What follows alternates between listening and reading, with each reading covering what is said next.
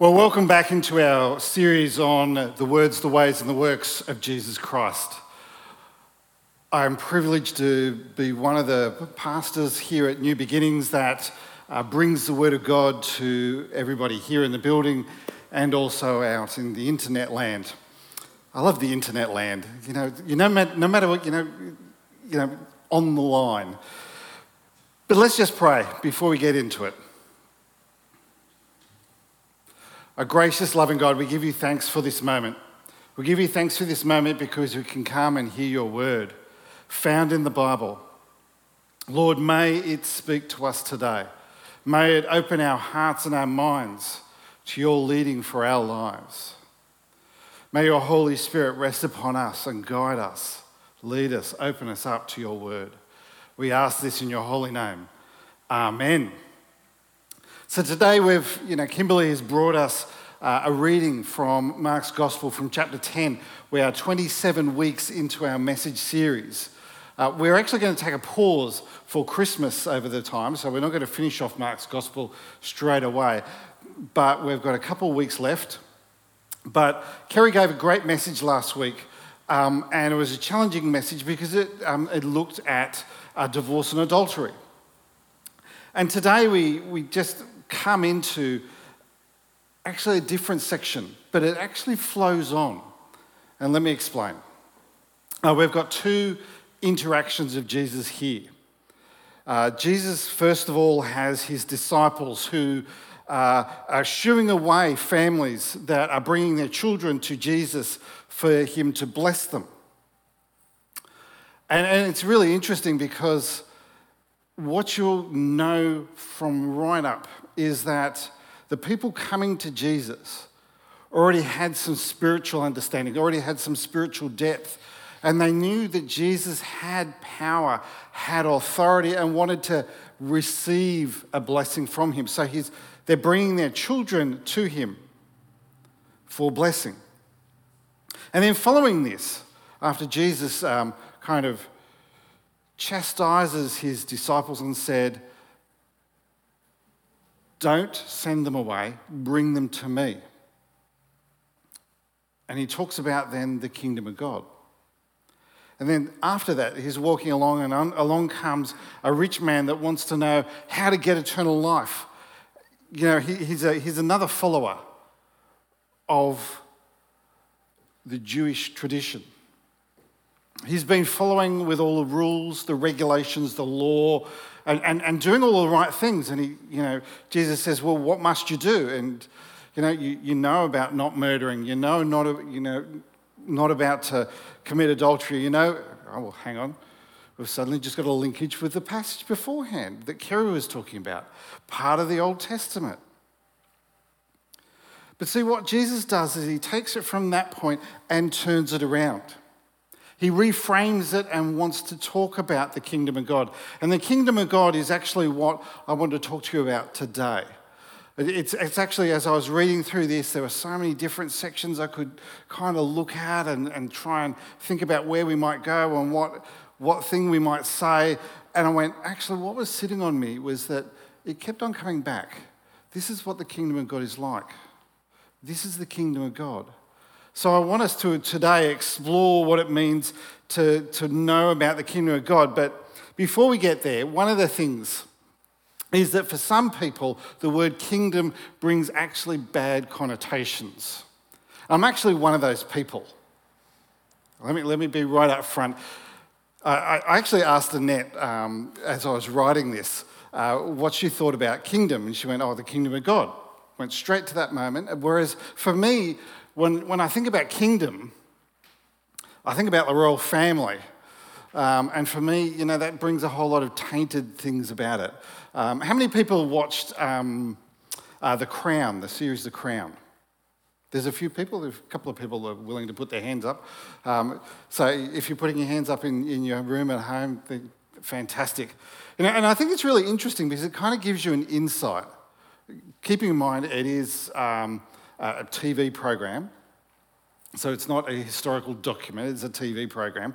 But the thing that shows me is that when we start thinking about kingdoms, we start thinking about people.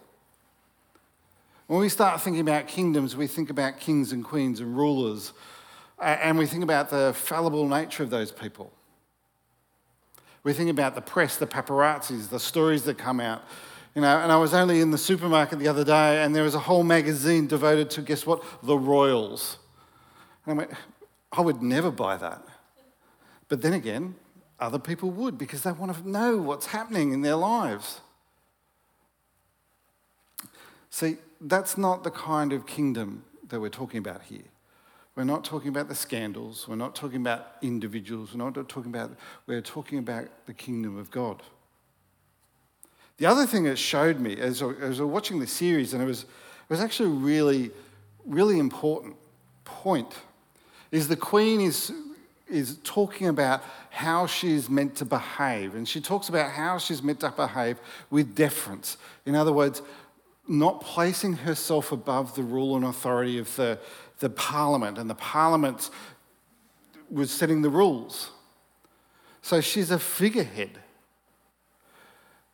And the kingdom of God is not about having a figurehead with no power, no authority, no importance whatsoever. It's not about ceremony. Kingdom of God is so much more than this. So let's just jump in. Let's kind of get into our understanding, and we're going to jump into Mark chapter 10, verse 14 and 15, just to show what Jesus, how he turns around the conversation with the disciples who are shooing away the children. And it says, when Jesus saw what was happening, he was angry with his disciples. Often you think that Jesus is the meek, the mild, the nice kind of person.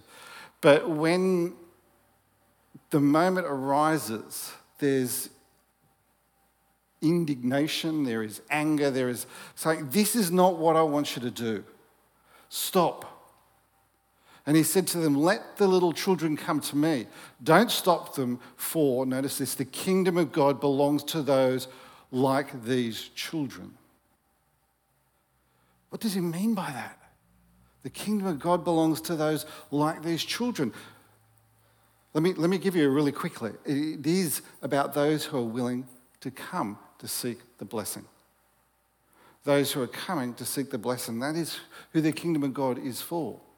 And then he goes on, I tell you the truth, anyone who doesn't receive the kingdom of God like a child will never enter it.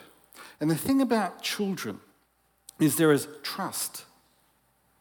The thing about children is there's a willingness to believe. The thing about children is there's an openness to what is happening around them. And so we're to take in the kingdom of God like a child.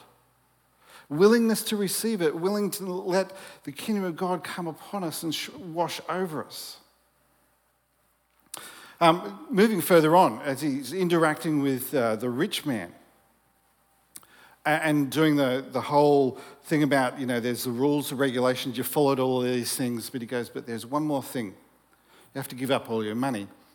And see, I thought about doing the whole thing about money, but I thought, no, the kingdom of God is so important for us to actually understand this. And then he goes on in verse 23, it says this.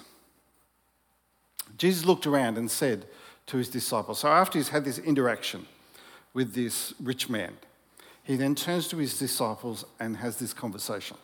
Jesus looked around and said to his disciples, how hard it is for the rich to enter the kingdom of God. Now, he's actually saying it's really hard because why? This amazed them, but Jesus said again, dear children, it is very hard to enter the kingdom of God. In fact, it is easier for a camel to go through the eye of a needle than for a rich person to enter the kingdom of God. See, why is it? Why is it? Because the thing about being rich is that you tend to trust in the things that you have, and you're not trusting in God. One of the translations, some of the translations actually phrase it, it's harder for a rich person who trusts in money to enter the kingdom of God. Because trusting in the money means you're not being like a child and trusting in God. It's important for us to actually understand that to enter the kingdom of God, there's a level of trust that we need to just place over to God and just leave it in God's hands. See, this kingdom of God notion is actually really important. It actually flows through all of the Gospels. It flows through the whole books of the Bible. But specifically in Mark's Gospel, I just want to take you all the way back to the very beginning, into Mark 1, verse 15, and it says this: "The time promised by God has come at last," he announced. "The kingdom of God is near. Repent of your sins and believe the good news." This is in Mark's Gospel, the first recorded words of Jesus speaking. And what is he talking about? The kingdom of God is near. He's talking about it is come, it is here, it's becoming apparent right now. The first words Jesus speaks, the first words that are recorded in the Gospel of Mark is about the kingdom of God. It becomes central, it becomes important. And as we start to think about this notion of what the kingdom of God is all about, we even start to see it weaving its way through all the things that Jesus is teaching about. So when we go to, how many people know the Lord's Prayer? We've got a couple. Good. How many people know it, off the top of your head, by heart, you've said it? It's one of those things that people have learnt. And I'm just going to jump into Matthew chapter 6, verse 9, just to hear what it says. Pray like this. And this is the New Living Translation, so it'll be a little different to the way that you have learnt how to pray, the Lord's Prayer. Pray like this: "Our Father in heaven, may your name be kept holy. May your kingdom come soon. May your will be done on earth as it is in heaven." So when we are praying that prayer, the prayer that Jesus teaches us, what is he doing? He's asking you to pray that the kingdom of God may become apparent for us here and now. It's such an important thing for us to actually understand that this concept of the kingdom of God is so central and so important to Jesus, his ministry, his teaching. It's actually the way, the works, and the words of Jesus Christ. It actually flows through all of that about the kingdom of God. So let me give you a few things about what the kingdom of God is all about. The first thing is this: God reigns over all things. So the kingdom of God is about God reigning over all things, about the heavens, the earth. And here is where some people, instead of saying the kingdom of God, they will often use the rule and reign of God, because they feel that the corruption of the word of the kingdom has meant that they can't actually use that word successfully, because we think of what's happened. So the rule and reign of God. In other words, God rules over all things, over all creation, over all heaven. God is in control. Secondly, God promises that there is a kingdom. So if we're thinking about the rule and reign of God, we're thinking about the kingdom of God, there's a promise that God will promise the kingdom. And this promise is actually founded in the covenant that God has with the people in the Old Testament. And that flows all the way through to the New Testament, and it is still there. There is a covenant promise that God will establish the kingdom of God in this place. Thirdly, there's a standard for us in the kingdom of God. So if you're going to become a part of it, if you're going to step into it and accept the kingdom of God in our lives, to enter into the kingdom of God, then there is a standard for holiness to live out in this kingdom. In the Old Testament, as that rich man was coming in and talking with Jesus about how he could get into heaven, how he could have eternal life, what do they quote? They quote the Old Testament. They quote and come back to the Ten Commandments. They talk about what's the standard? Not murdering, not being in adultery, not stealing, not showing false testimony, not cheating, honouring your mother and your father. These are the Ten Commandments. They're in there. But Jesus goes, there's more than that. It's not just about following the rules, it's about where your heart is sitting. It's not just about following the rules, it's about what you have passion about the most. It's what you trust in the most. The kingdom of God has a standard for our living, and it also has a standard for our heart of where we need to be and where we need to place, how we place God within our lives. The kingdom of God was established on earth. This is really key for us. When Jesus came into the world. See, we're coming up to Christmas time, and we're actually going to hear the announcement that the angel made about the birth of Jesus within this framework, within this time. And it's the birth of Jesus announced to Mary, and it's a confirmation that Jesus Christ is fulfilling the promises that the King will come. There's the promises that were given to King David that Jesus is fulfilling. John the Baptist prepares the way for the kingdom of God to come into, which is Jesus. He even pronounced that Jesus is the Lamb of God who takes away the sin of the world. So that's the way that Jesus enters into all of this. See, here's coming down to some of the real crux of the matter for us today. Entrance into the kingdom of God requires belief and repentance. Jesus says this in John 3, verses 3 and 5. Jesus replied, "I tell you the truth, unless you are born again, you cannot see the kingdom of God." "What do you mean?" explained Nicodemus. "How can an old man go back into my mother's womb and be born again?" Jesus replied, "I assure you, no one can enter the kingdom of God without being born of water and the Spirit." It requires us to believe in Jesus Christ. It requires us to know that Jesus is our Lord and Saviour. It requires us to step up and say yes to Jesus. And finally, the kingdom of God has implications for us as believers today. It's never held back in that the time of the Old Testament or the time of the New Testament. It always has an implication for how we live today, what we are to do, how we are to behave. So as we come back into this passage in Mark's Gospel, thinking about how Jesus said it's so hard for the rich to enter the kingdom of God because we place our trust somewhere else. It's actually about us placing our trust in Jesus. See, where we place our trust is huge. It has huge implications for us as believers. So my challenge for you today is, what is blocking you from entering the kingdom of God? What is it that you've placed your trust in above your trust in Jesus? What is blocking you from entering the kingdom of God? So as we come into a time of prayer, I want you to just pray with me. Pray with me as we come into this.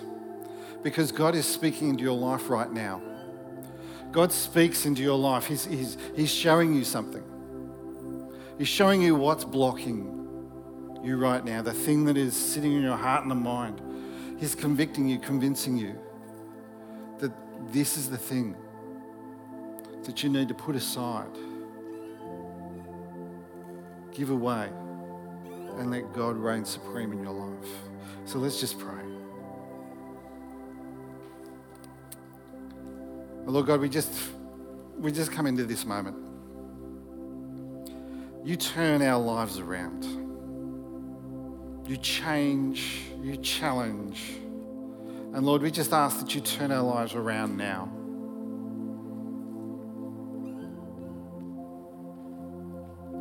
Whatever is stopping us from entering the kingdom of God,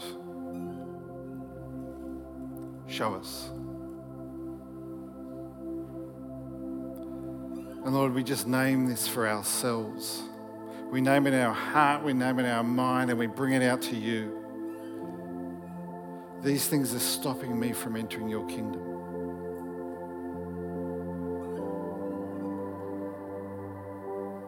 Oh Lord, we come to you and you ask that you be our Lord, our Saviour. You be the one that rules over everything in our lives. So Lord, we come and ask for your forgiveness of the things that we've done wrong. We come and ask that you remove that blockage that is stopping us from taking on that whole kingdom of God for ourselves, stopping us from believing, stopping us from really stepping into your life and your leading in our lives. Lord, we just put that aside and we just ask, Lord, that you will be our Lord and Saviour, that you'll guide us, you'll lead us in all these ways. And we just place our trust in you, Lord. We pray this in the power of Jesus' name. Amen. Amen. And I really want to encourage you that if there's something that is blocking you right now to really take this moment. As we come in, we pray and sing into our next out song. Just like that, speak into our lives so that we may know what God is saying to us today.